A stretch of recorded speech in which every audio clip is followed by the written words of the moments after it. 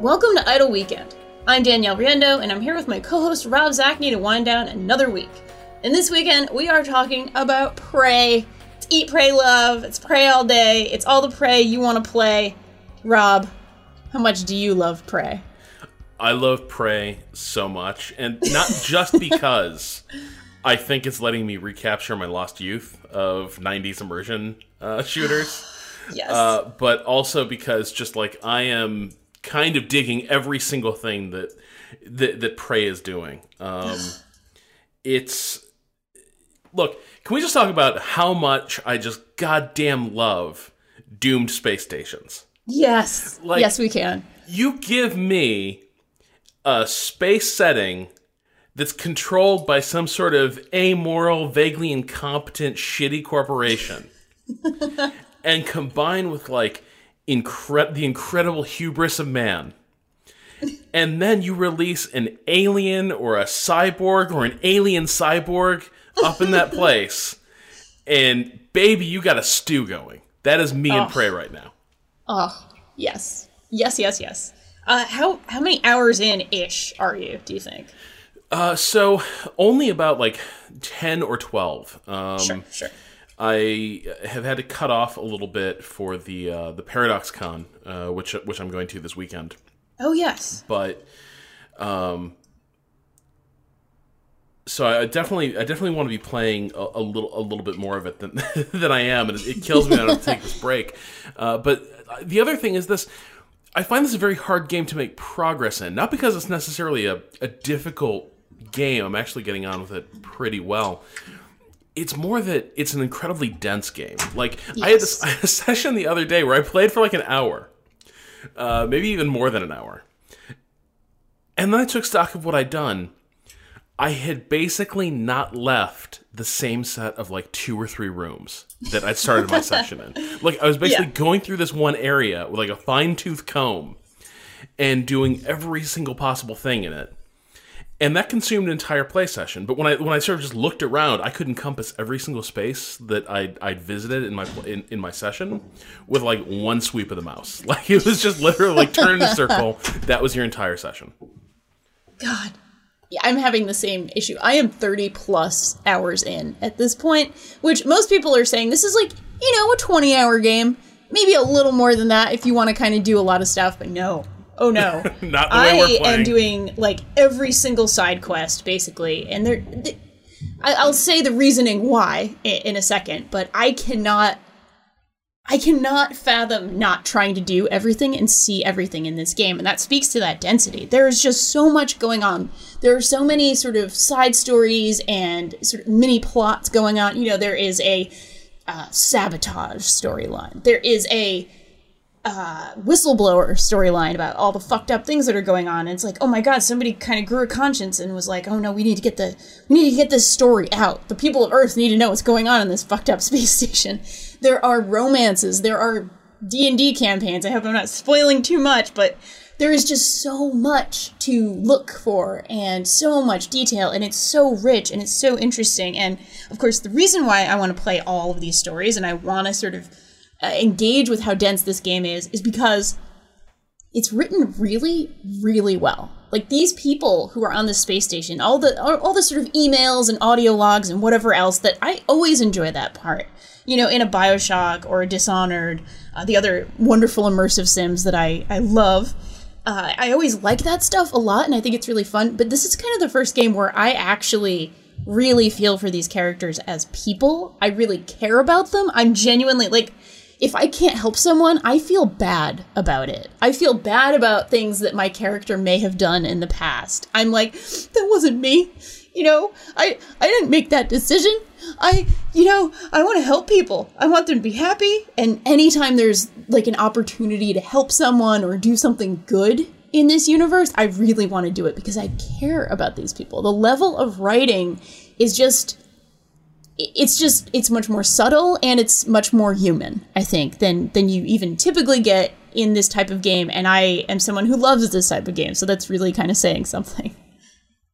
Yeah, it really does remind me of like System Shock 2, perhaps more than anything else. More so even than BioShock, I think, just because the settings are so similar, and some of the characters you run into Sure. are somewhat similar. But I think maybe the difference, and Austin talked a little bit about this on the pod we had earlier in the week, about Prey. A lot of these games tend to feature really grandiose characters, and I would say System Shock 2 did as well, or at least if they were normal people, they stopped being normal really quickly after being infected by like the alien mind parasite, the annelid worms. Like you got a dude like oh god, this character Korenchkin in System Shock 2, who's just like your typical company.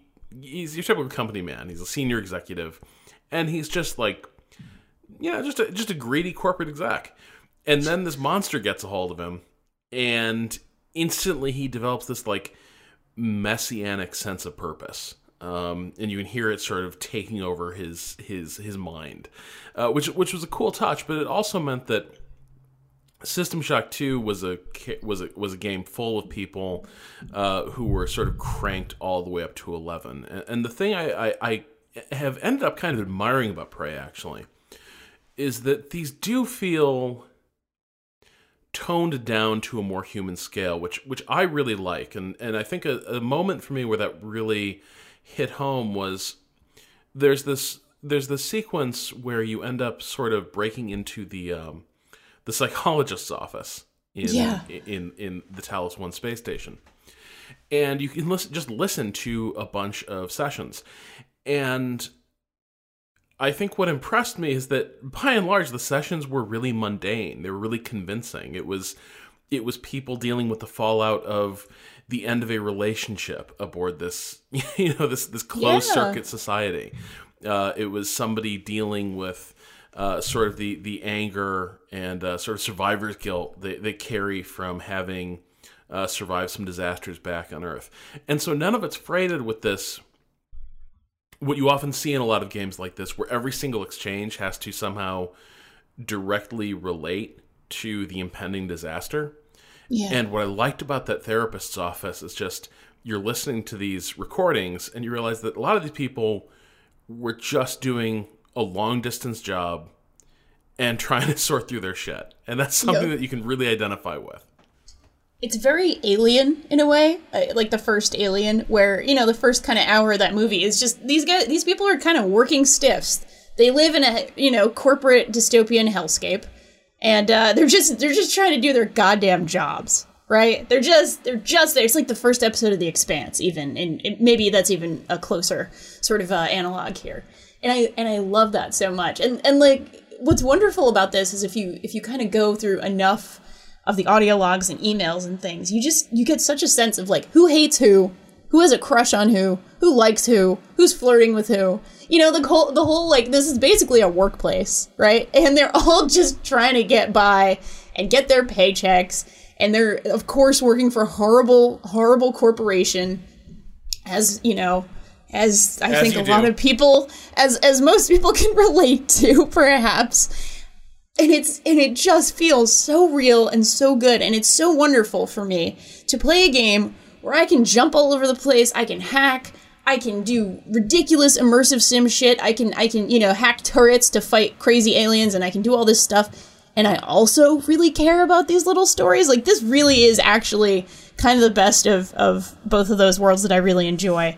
The whole immersive sims are probably, I think I said this on one of the other podcasts, it's probably the only AAA genre that I'm like in love with. Like, oh, an immersive sim is coming out, I'm going to play it, even if it's not maybe thematically as interesting to me as this particular game is. But, I'm going to play anything that lets you do stealth and hacking and also shooting and also, any other way of sort of going through a given encounter. That sort of mix is so satisfying to me. Now, of course, there is like a 3D platformer every 5 years in the Mario team, but, that's whatever. Neither here nor there. Yeah. Well, and this is definitely a genre that I feel is sort of clinging on to AAA status by its fingernails. Oh, for sure. There were reports emerging, late in the week about basically how like it might be that Dishonored might be done as a series with Bethesda. It certainly looks like Deus Ex is likely not going to be happening, at least in the near future. Over so at, exciting. Eidos. So, I mean, this is an endangered species, and the scary thing, we'll probably talk about this, maybe more next week, is that kind of feels like a lot of the games I really love are becoming endangered species. Oh, Hitman's gone too. Hitman's on the block. God, or at I least know. IO It's is. so upsetting. Right. So, I mean, like, I think the other thing that is really causing me to relish this experience is I know that there may not be that many more Preys coming, at least with this kind of budget behind them.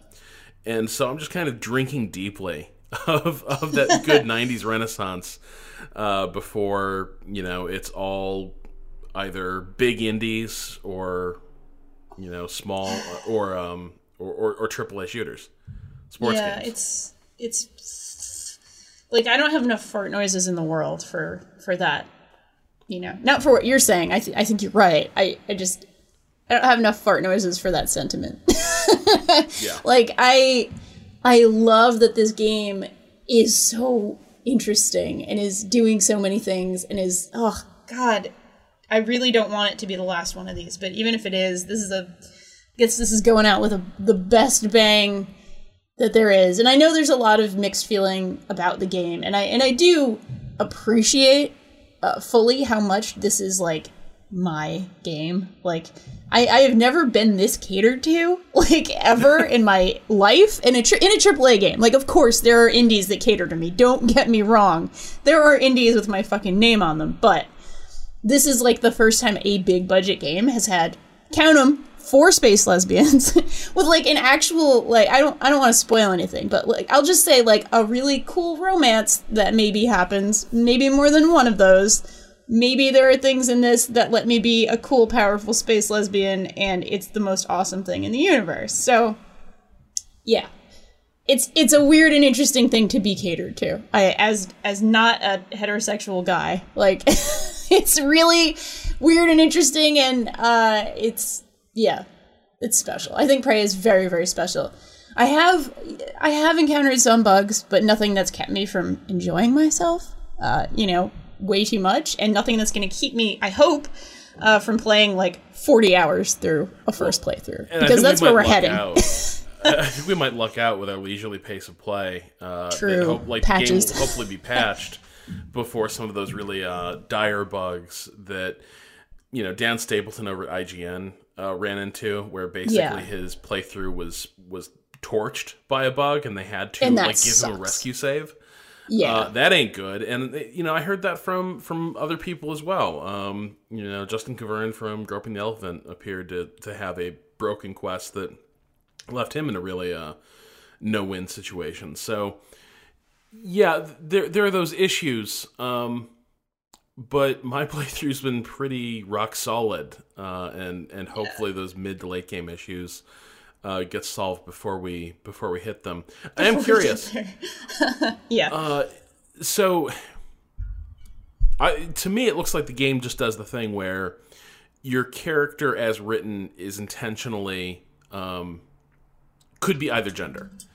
Yes. So does it feel like this, like if you go the female Morgan route, does it feel like then it becomes sort of tailored in that, okay, this is a story about girl Morgan and it's a lesbian romance, or is it just because the pronouns and genders flipped, it becomes a lesbian story? Basically, I'm asking, like, did they spice it up with lesbian Morgan?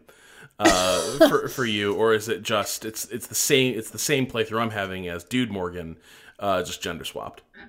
Honestly, I haven't seen enough of Dude Morgan to say if there are major differences. I will just say it makes a huge difference to me playing that way, like saying like, oh yes, like I'm making decisions in a particular way because I feel like completely like I'm role playing, like I am in this, I am 100% like this is me. And this is what I would do, even more so than, in most games I definitely play, like, heroically or, whatever. And even when I can play as a lady character, typically I'm, there's still some distance there. But this is the first time I can play as, like, canonically like queer lady Morgan, who's, you know, has a girlfriend or an ex-girlfriend or whatever, and can make decisions about that and can actually like influence the way that's going to go. So it makes a big difference to me, even if they honestly just swapped a few things. Yeah, no, I totally get that. I have a question for you about the enemy design. Yes. You know, like, I saw some complaints that the enemy design is really generic and boring, and I was sort of in my honeymoon period where I was like, what are you talking about? The Mimic's amazing. What a crazy, like, idea. And the Mimic is a really good idea. But I can't tell any of the enemy types apart. It's like, I know what a Mimic looks like, and then there's the big, like, shadowy dudes. Except there's, like, 4 different big shadowy dudes that, like, have different powers. And so I'm kind of torn on it. Like, I don't find them that you'll scary. probably encounter a few other things as well, but that is definitely true of the big shadowy dudes. There are just kind of a few big shadowy dudes, and they behave the same way. Yeah. Even though, one might be fiery and one is electrical and one is psi powers or whatever it's called.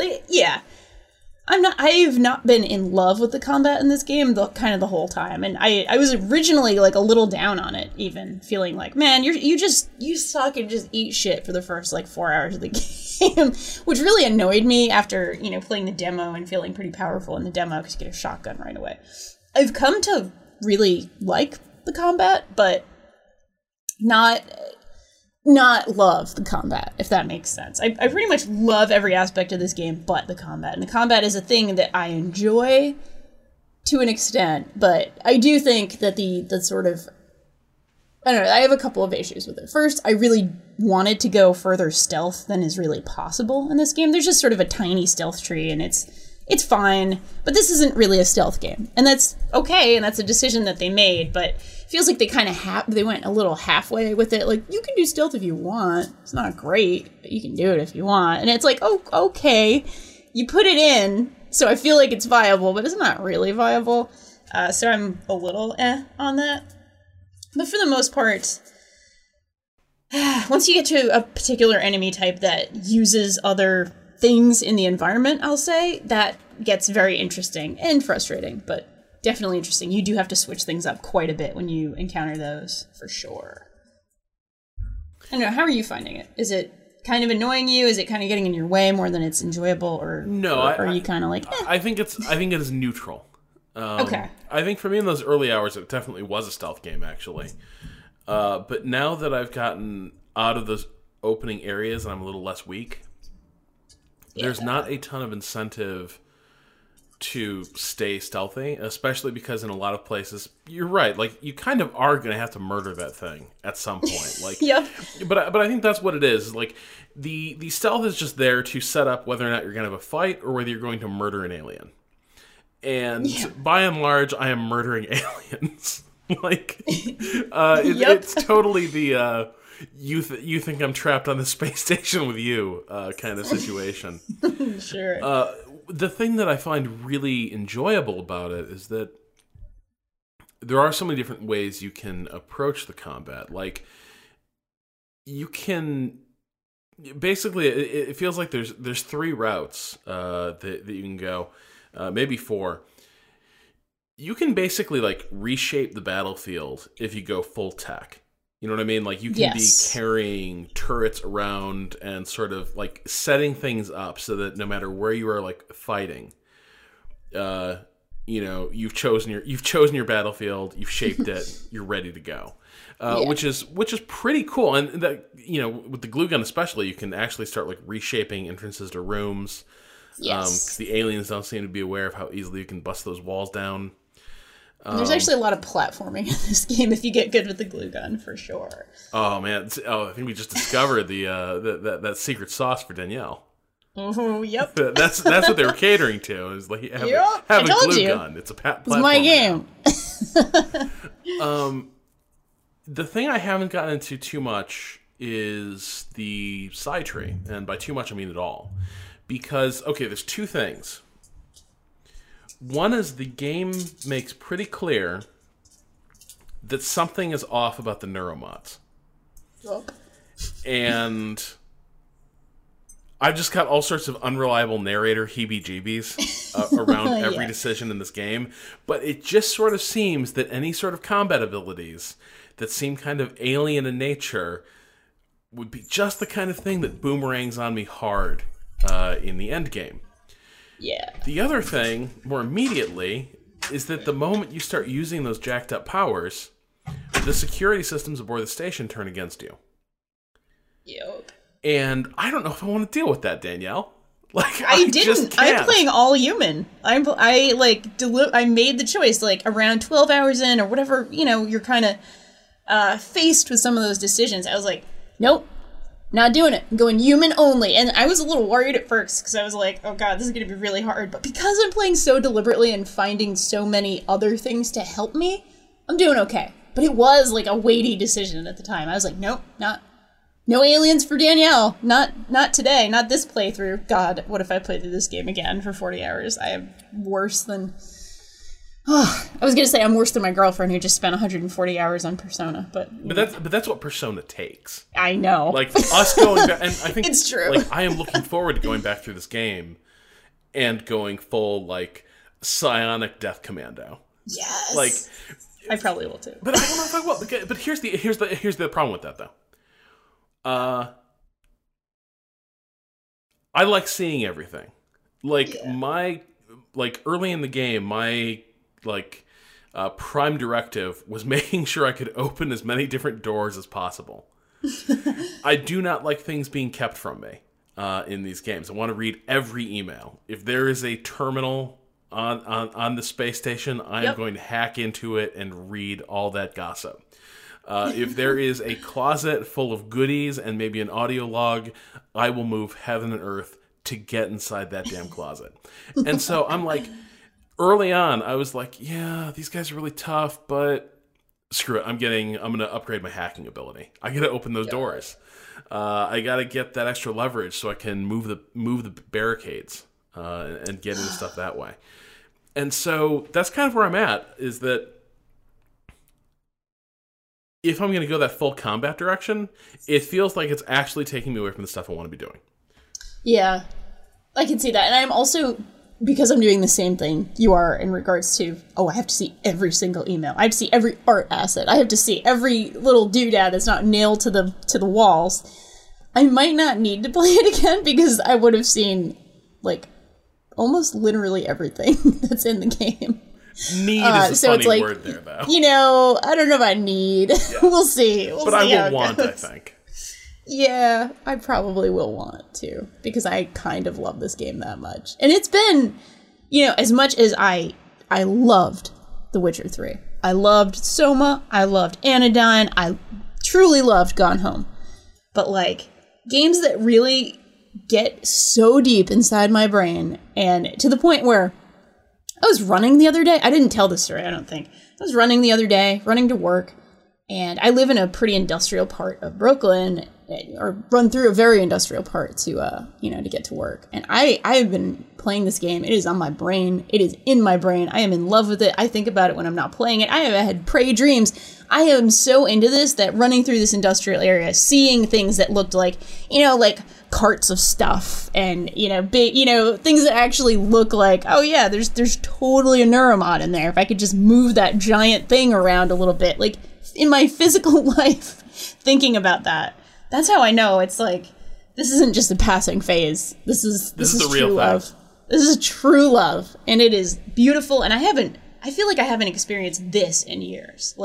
Well, no, that's not true. I experienced this with Zelda last month. So it's been twice in a couple of months, and it has been years. Again, this is with the caveat. I have loved things. But being in love with something is an extra step. It's when you inject it into your eye as opposed to just kind of take a bath in it. You know what I mean? What a beautiful metaphor. Yep.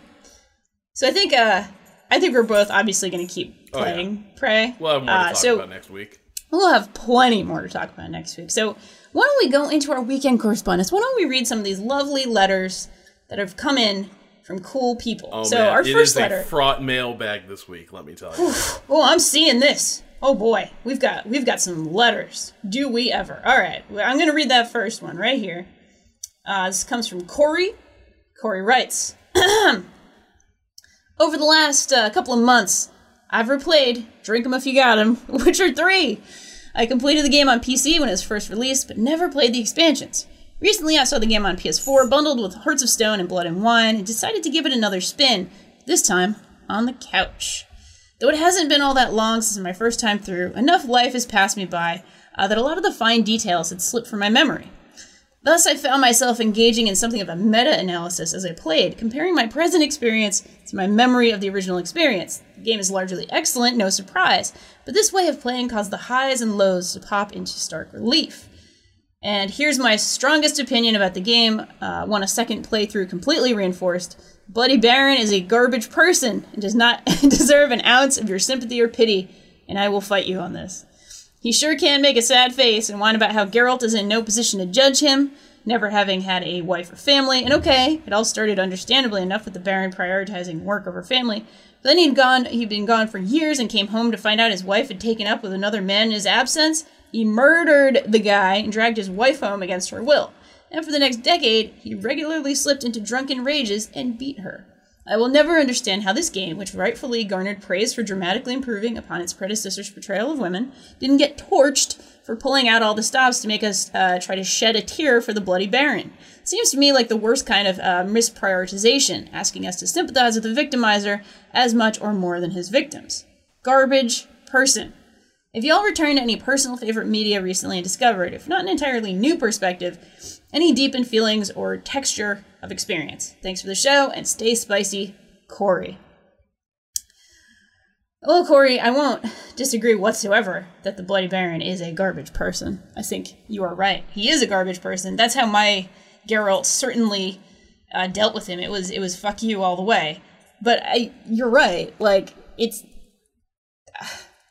I don't think it's super cool to have that, you know, okay, like, you're an abuser, shut up. Like, that perspective of, like, well, there's reasons. It's like, no, there's no reason to abuse your spouse. There are no reasons to abuse a person. You know, it's, like, I get it, and I get what they were maybe trying to do, but I'm also very sympathetic to this that says, like, you know what?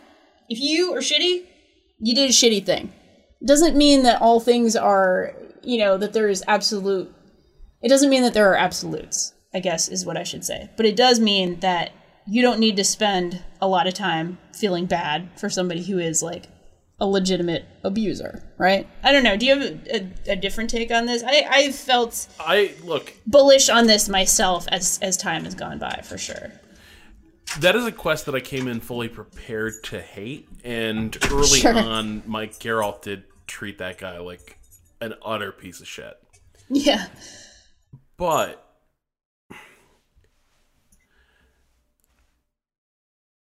I don't know, it's an enormously complicated thing. Like, first of all, I don't think The Witcher 3 is in general blind to the victims of abuse. The other key character in that story is his daughter, who has quite the opposite interpretation of events and is in a rage over what this guy did to their family. So, like, you know, she's also an important character in the story. Now, admittedly, not as important as the Bloody Baron. He's the person that Geralt talks with the absolute most over the course of this adventure. But at the same time,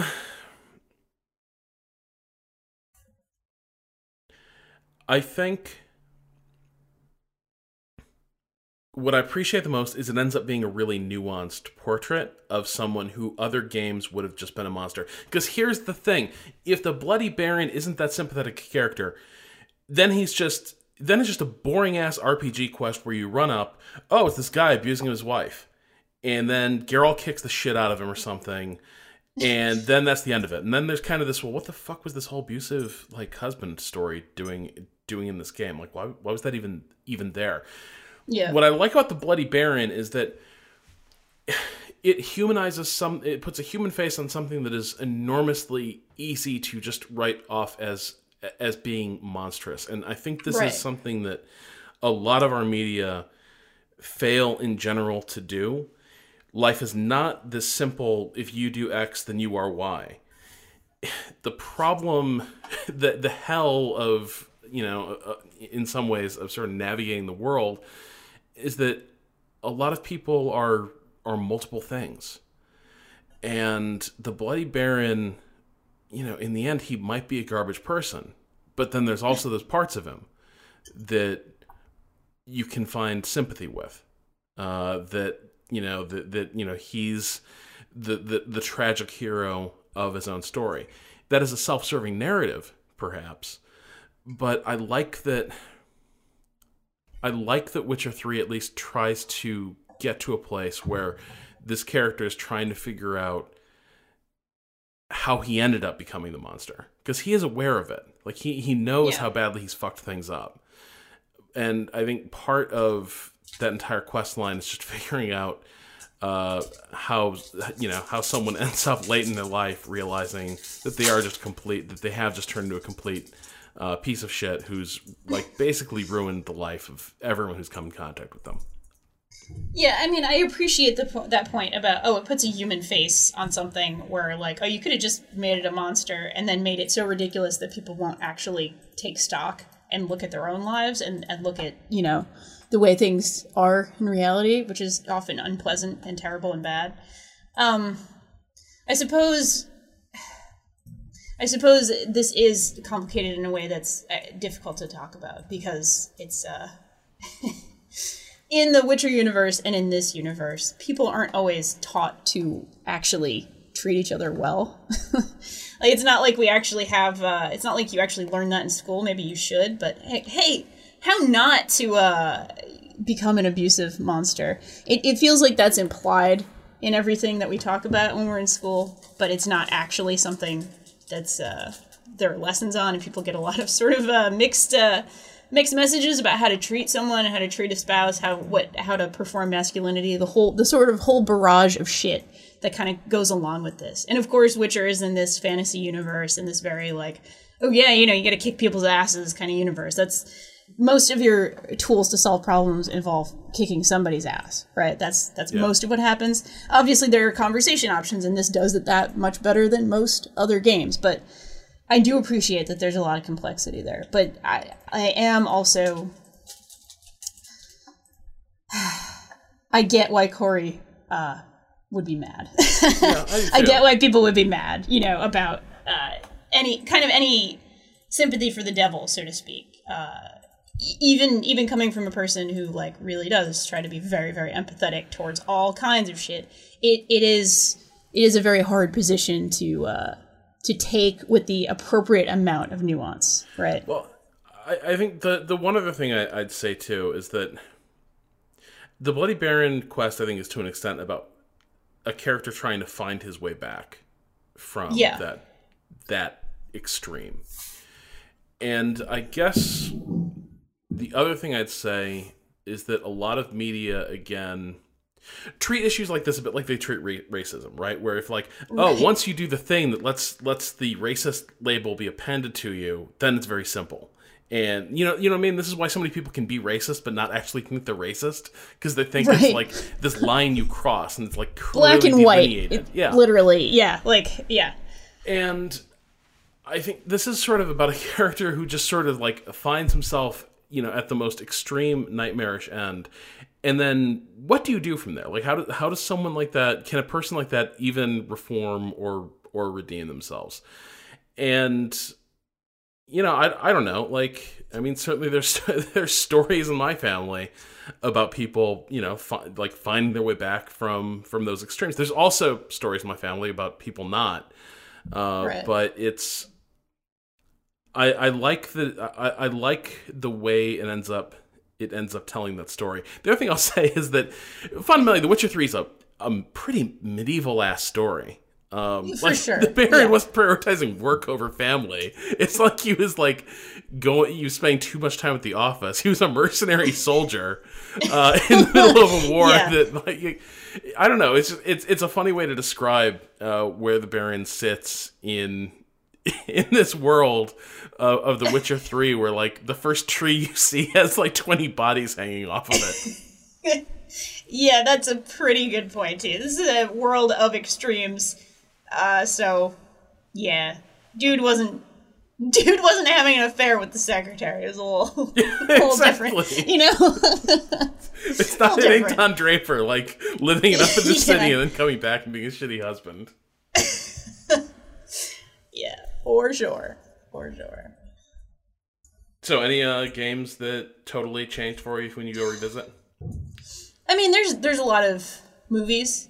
Like, we talked about this once upon a time, for sure. Actually, not even that long ago. But, like, that scene in Blade Runner, that is totally a fucking rape scene.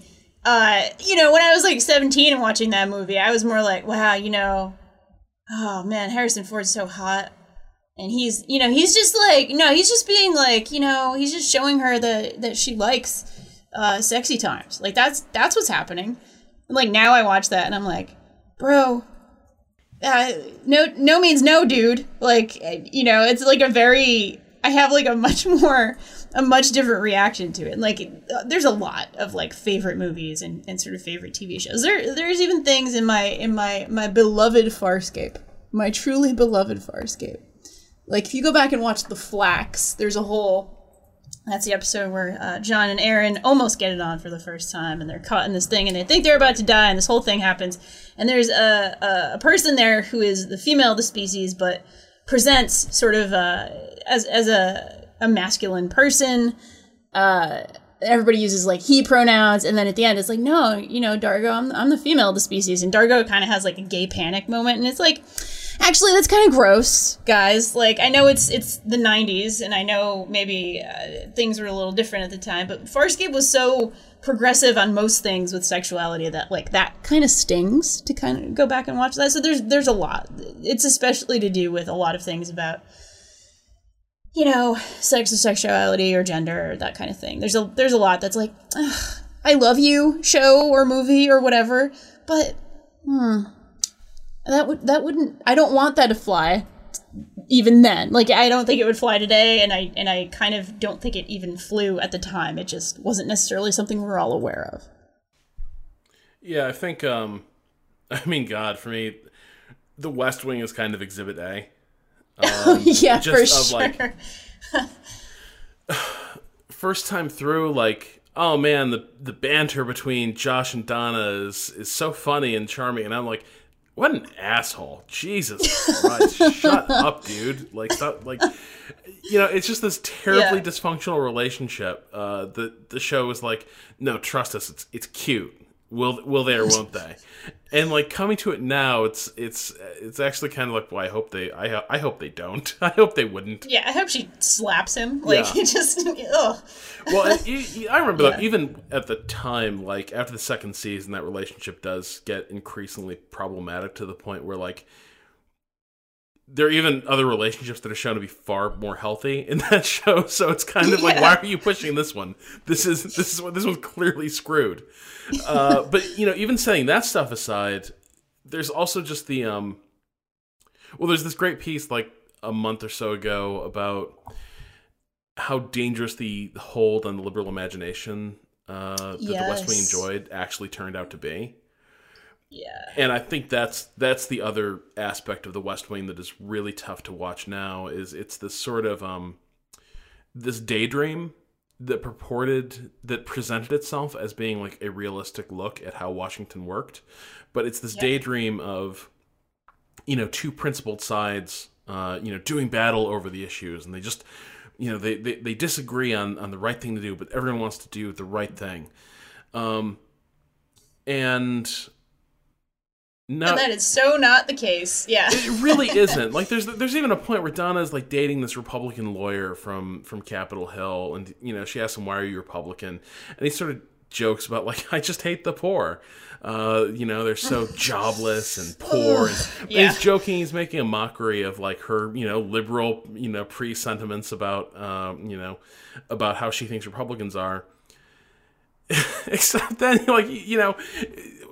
You flash forward, you look at what that party was doing in that decade, and then what they've done since, and it's like, no, the show just let him off the hook because it was easier not to have that fight. It was easier to pretend that we were all playing by the same rules and we all shared these like basic values, when it turns out that Republican lawyer probably did fucking hate the poor. It doesn't matter how hard he hit the gym or how nice he was or how good he looked in a suit. At the end of the day, the guy probably, the real world version of that dude was Paul Ryan talking about, you know, this is what we were dreaming of when we were doing keg stands. That's who that dude is. That's who that party was. And the West Wing is like willfully blind to it. And in the intervening years, it's just gotten more painful. Yeah, it's... It hurts so much to go back and think about. It hurts so much to go back and think about things, closely held truths like that felt so ironclad and so good and so powerful and Jesus, we live in the dumbest reality, Rob. Anyway. All right, next email, little lighter. Yes. Hey, R&D, in desert golf, or is it desert golfing? I thought it was desert golf. Yeah. Well, Kevin here is calling it desert golfing, so I'll say desert golfing. In desert golfing, the player is only given 3 numbers in the whole game that signify your progress. When you have only 3 numbers to measure your progress, they feel precious. I felt a burst of excitement at hole 100 because, wow, 100%, perfect. It makes me uncomfortable because I'm really getting excited over a number that I've been conditioned to love by our base 10 counting system and 13 years of public schooling. In games, do you ever feel driven to reach a particular number? Is level 9 more satisfying than level 10? Do 200 coins feel better than 155? All the love in the universe. Kevin. Secretly, absolutely yes. I like odd numbers so much more than even numbers. It's not even funny. What? I have been, like, dreading turning 34, which will happen in, like, I have a while. I have, like, 10 months. 9 months? Oh, God, 8 months, I think. Whatever it is. I don't... Because I think it's, like, the dorkiest number ever. I don't know why. Oh, I know why. It's because Data, the android, is 34 in the first Next Generation movie, Star Trek Generations, and I always just sort of associated it with him. Like, Data equals 34. So... yeah, I do a lot of weird associations with numbers. Maybe it also has to do with being like, you know, your number if you're an athlete, like in team sports. I was number 6 on the lacrosse team in college, so that number has some special meaning to me. Even though I kind of hated number 6 before then, I started to like it because I was number 6. It's weird, dude. I don't know. If I run races, like... if I had a really good race, I keep that number and I like put it somewhere, like the physical, actual like paper number. Not all places do that anymore. Now it's more chips, but sometimes you still get a number. And like, yeah, I did really good on that one, so I like keep that number and I'm happy about it. This is probably super weird, but I'm glad to know that there's someone else in this world that does this too. Thanks, Kevin. Yeah, for me, it's actually ratios that I tend to get obsessed with. Like. This happens a lot in games where you sort of build your own army and stuff like that. Like, you know, if I'm playing Stellaris, I basically want, let's see, I basically want there to be like 2 cruisers for every battleship, and then I want 3 destroyers for every 2 cruisers. Nice. And I like having things operate that way. When I'm playing Hearts of Iron, I think your maximum army size is like 20 with most army commanders. I generally like to run an army that's about like, you know, 12 or 15, and I like to have a 1/3 tanks to infantry division ratio in those armies. I don't know why. It just feels good.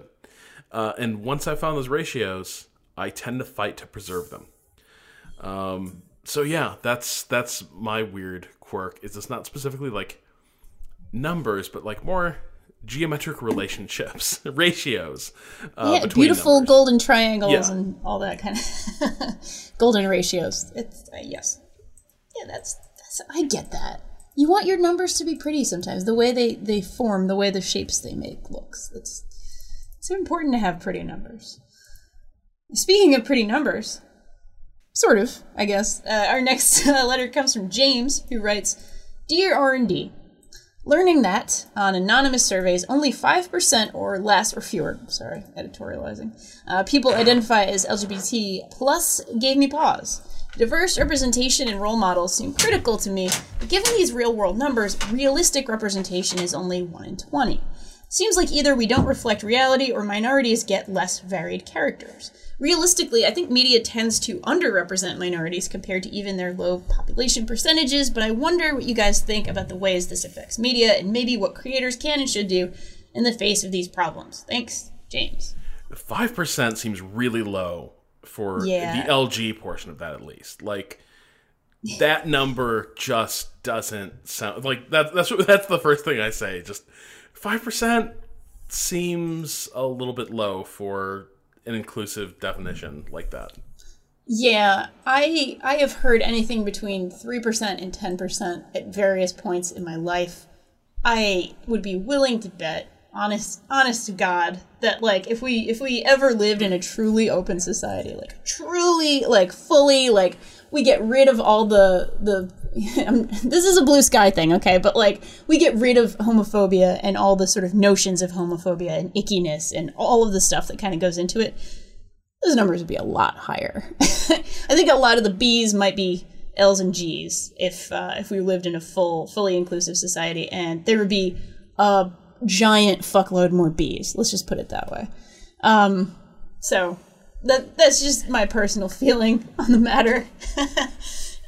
But hey, let's talk about a game we were just talking about. I think Prey does a fucking phenomenal job with this, in that, yeah, it's not like the majority of people on the space station are space lesbians. Like, it's a relatively small number, but they're actually really well developed as people. Danielle Sho, one of the coolest space lesbians ever, is an amazing engineer. She's also a really good singer. There's a whole thing you can go do and see her, like, performing music, basically.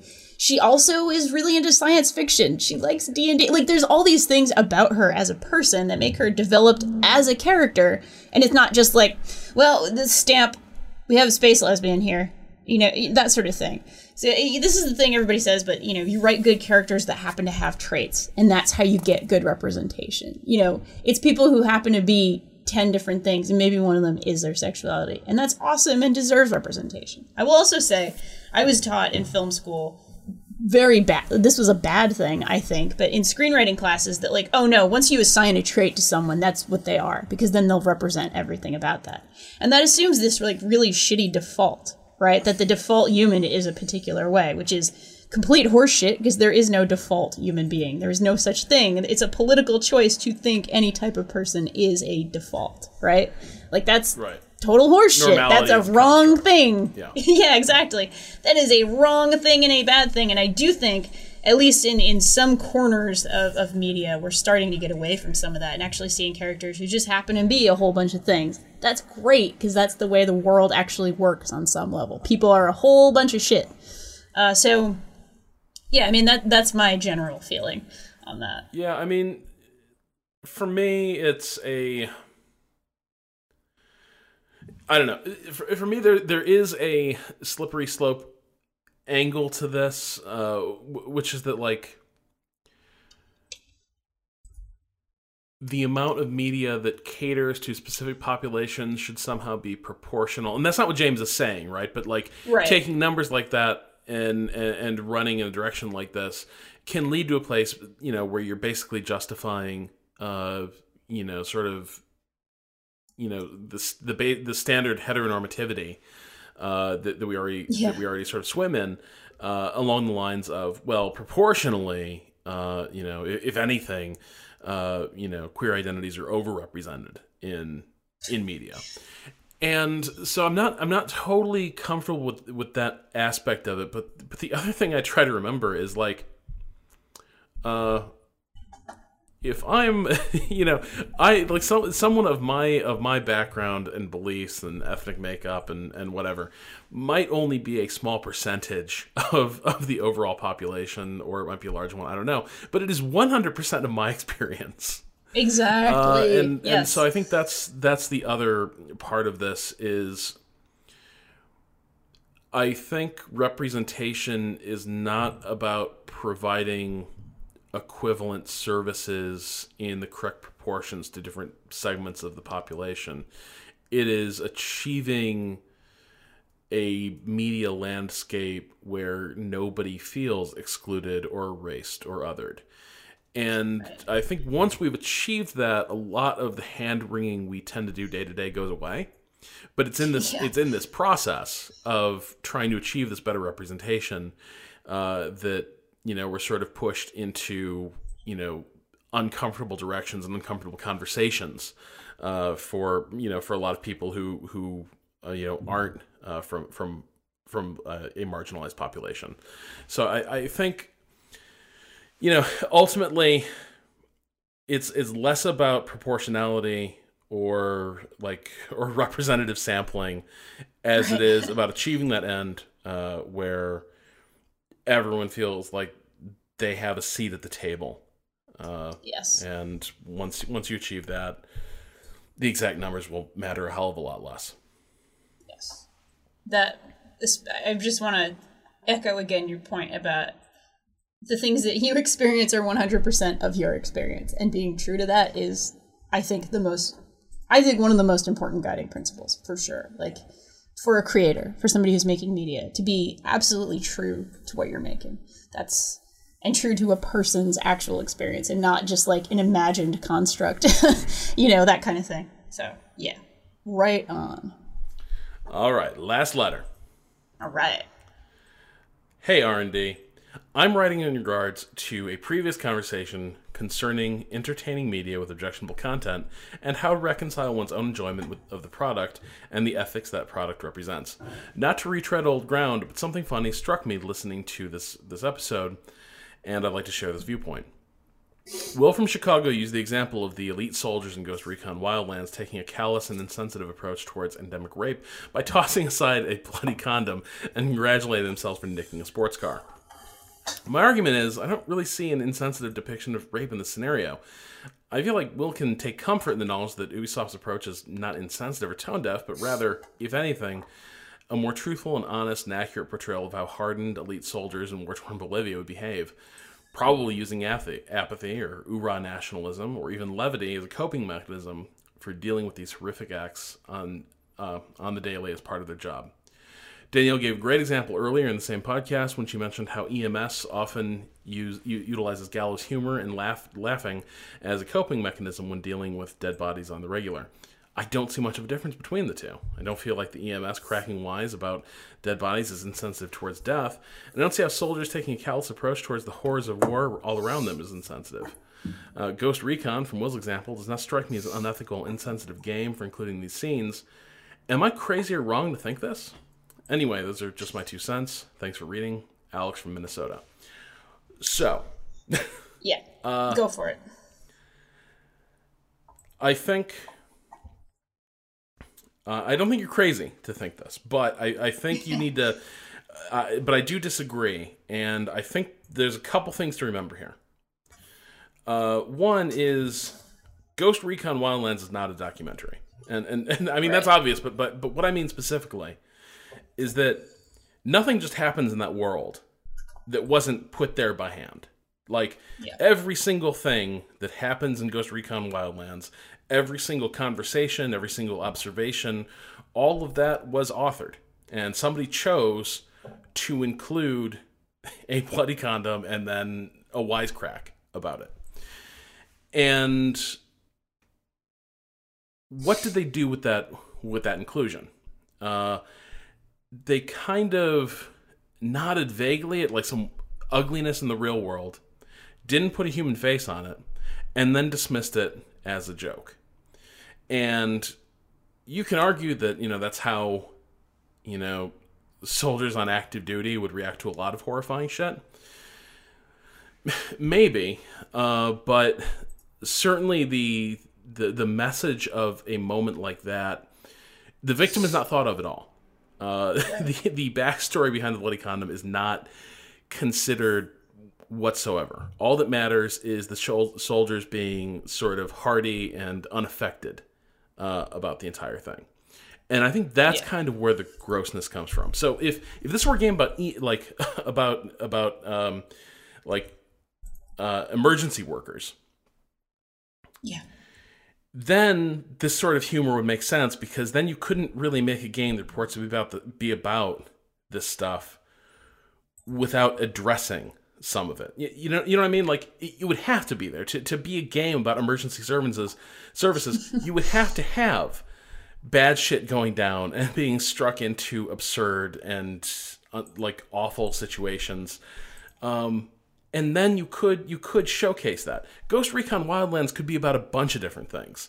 And so the inclusion of this one detail just comes across as way more questionable, I think. Yeah, I completely agree with that. And that's absolutely what it is. Like, the tone of that game, again, whenever I talk about this, like, this is talking about somebody who's seen some of it, but I haven't played much of it.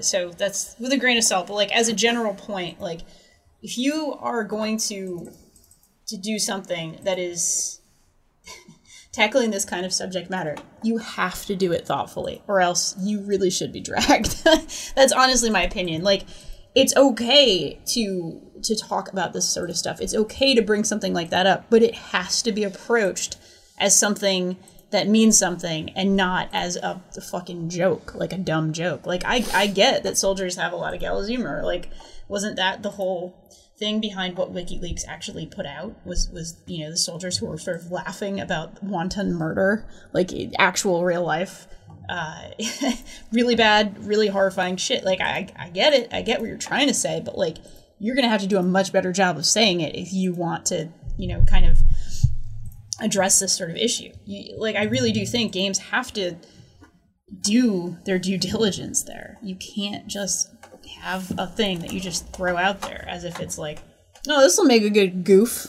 Like, that's throwing a victim under the bus. It's throwing people who are victims completely under the same bus that they nicked, in that mission. So, yeah. Yeah, and the other thing is just,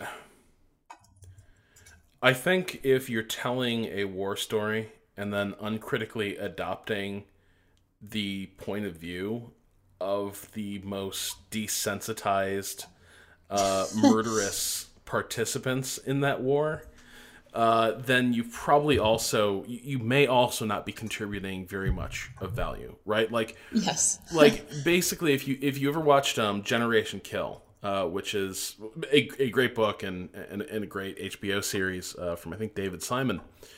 There is a character who gets nicknamed Whopper Jr.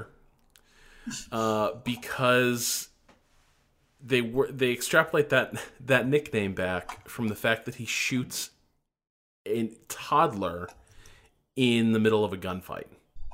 Wow. And so they start calling him Baby Killer. And that turns into BK, and then Whopper Jr. And the point is, the perspective of the show is, this is incredibly fucked up. Like when it happens, the guy's initially shaken, and then it turns into sort of a regimental joke. Oh yeah, he's the kid who killed the toddler. But the perspective is that of the reporter traveling along with these dudes, and like he's still got this outsider perspective of like, maybe this is what you need to do to survive in a war zone or not, but like, this kind of callousness is still really ugly. This is not good for the spirit.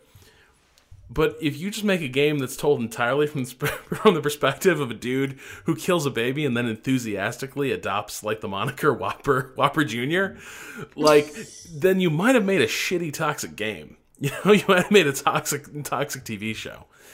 So that's the other thing, is that, those arguments from a place of authenticity can be really shaky, because who's that experience authentic to? You know what I mean? Like, it's still an edited perspective, so you need to consider that. Yeah, I think that's very well said, and a very good pivot point to move into our weekend project. You gotta lead off. I'm gonna lead off. Okay, Rob, I have been watching something that I don't even care necessarily 100% about the content of it. I do, and I like it, but like, I missed the first episode. I walked right into the second episode, and I was so transfixed by the cinematography and production design and lighting and all the really pretty things. That it could have been about, like, I don't know, a dude eating a burger. I guess I've got Whopper Jr. on my mind now, but, like, it could have been about anything, but it is the most beautiful thing, and I love it. And that is American Gods. Mm-hmm. Rob, oh my god. So it's a show about real-life gods. Sure, okay.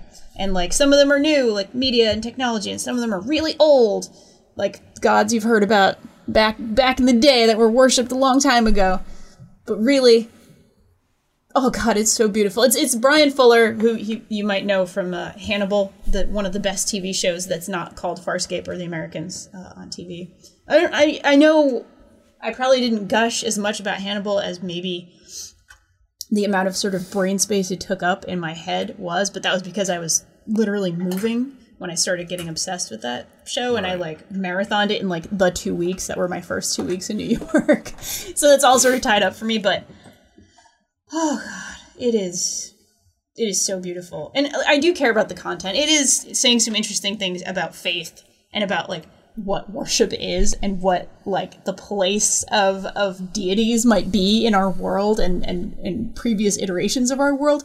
And I really like that stuff. I think it's actually of value. But it is so beautiful that like my mind is enjoying it on a purely aesthetic level as well as sort of the content itself. And that doesn't happen for me that often anymore. Like there are times I'm like, that's beautiful, but it's so stupid, or that's beautiful, but it's saying something that I think is really ugly. I am just in love with the way that this show looks right now. And I will report back when I've seen more of it. I've watched the second and third episodes at this point. And there is a scene in the most recent episode that I think is one of the most beautiful things. It's sort of I won't go into any kind of detail, but it's a love scene that you don't see often between types of people that you don't see often together, and it is so fucking gorgeous, and I loved it so much. So there will be a further American Gods report, don't worry, but right now that's definitely what I'm doing this weekend. Yeah, I've been eager to watch that one. It's getting DVR back in my place in Boston, but I forgot to set my DVR here, so we okay. We'll see how that goes. Hopefully those episodes will still be recorded for me when I get back. Okay. So, as you know, I was on a lot of planes this weekend. Yes, you were. I watched a lot of movies. Yeah. A lot of movies. And I'm going to give my endorsement more, hey, y'all, check out this movie so I can figure out what I think of it. Steven Soderbergh's Side Effects. Oh, interesting. It is a psychological thriller about mental illness, depression, anxiety, and medication. Okay. And at first, in true Soderberghian fashion, it plays out almost just like a documentary. What is it? Rooney Mara, is that yes. The actress's name? Rooney yes. Mara is a woman whose stockbroker husband has just been released from prison after doing a sentence for insider trading. And perfect. He comes back, and they're trying to get their life back on track, but her crippling anxiety comes back, and in the first few minutes, she attempts to kill herself. She hops in a car and drives at full tilt into a wall, straight on. And she is brought into the ER, and Dr. Jude Law is there, and he immediately figures out it's a suicide attempt and becomes her, attending physician and her therapist. Mm-hmm. And nothing is working to deal with these crippling issues. And she is put on this experimental medication. And the entire movie just is sort of set up as this cautionary tale about Big Pharma and how they want to give you the pills that may not be good for you and might cause some really bad shit to happen. But that your doctor doesn't care because he's taking money from Big Pharma. And they're, he's in his high-rise office, and you'll just have to deal with the fallout from all this. That's where it seems to be going. And then the side effects from this drug get real disturbing and some real bad shit happens. And the movie turns. It takes a left turn and becomes a completely different movie than the one you think you were watching. Wow. And that part it's kind of interesting. Like you genuinely, like, is this just because the Doctor is starting to lose his mind? Like, is he just in complete denial of what happened and he's justifying shit? Or has he stumbled upon a terrifying conspiracy? Who knows? But the thing that also sticks with me is the horror of the movie is, to an extent, also the horror of mental illness. And so there is this weird... what's the right way to put there's a word I'm groping for, and I'm not going to find it. It's been on the tip of my tongue for the last 10 minutes. I just can't get there. But basically, it's taking the struggles and challenges that a lot of people who deal with anxiety and depression face, and turns them into catalysts for like a horror movie plot almost. Oh, yes. Okay, I know where you're going. Yeah. And that's the thing, is like, it's an effective movie. It kind of worked for me. But at the same time, even as I'm sitting there watching it, I'm like, so basically this is terrifying because this chick's like really badly mentally ill, possibly. Like, yeah. And that's when it gets really uncomfortable. Like, you know what I mean? Yeah. Yes, I absolutely do. This is the sort of thing that does, for real, hit me where I live, so to speak. So yeah, I know what you mean. Yeah, so like, it's an interesting movie, and I'm glad I saw it. But I've also finished with the movie. I've come out the back end, and I'm like, I don't know how I feel about where that suspense and psychological horror was rooted. Like, that feels like it might have been anchored in a really poisonous place when it comes to like mental health and mental well-being. Yeah. So I don't know how I feel, and I certainly don't recommend it to people who might be triggered by things like, terrible crippling anxiety attacks, in a movie. Yeah. But if it sounds like something you'd be interested in, I'd be really curious to know what the hell you make of it. Because it was a movie I mostly enjoyed, but also felt kind of icky, after watching. God, that's really, yeah. I'm really curious now to actually watch it and see. All right, maybe I'll add that. I'll add that to the weekend project. Danielle, it turns.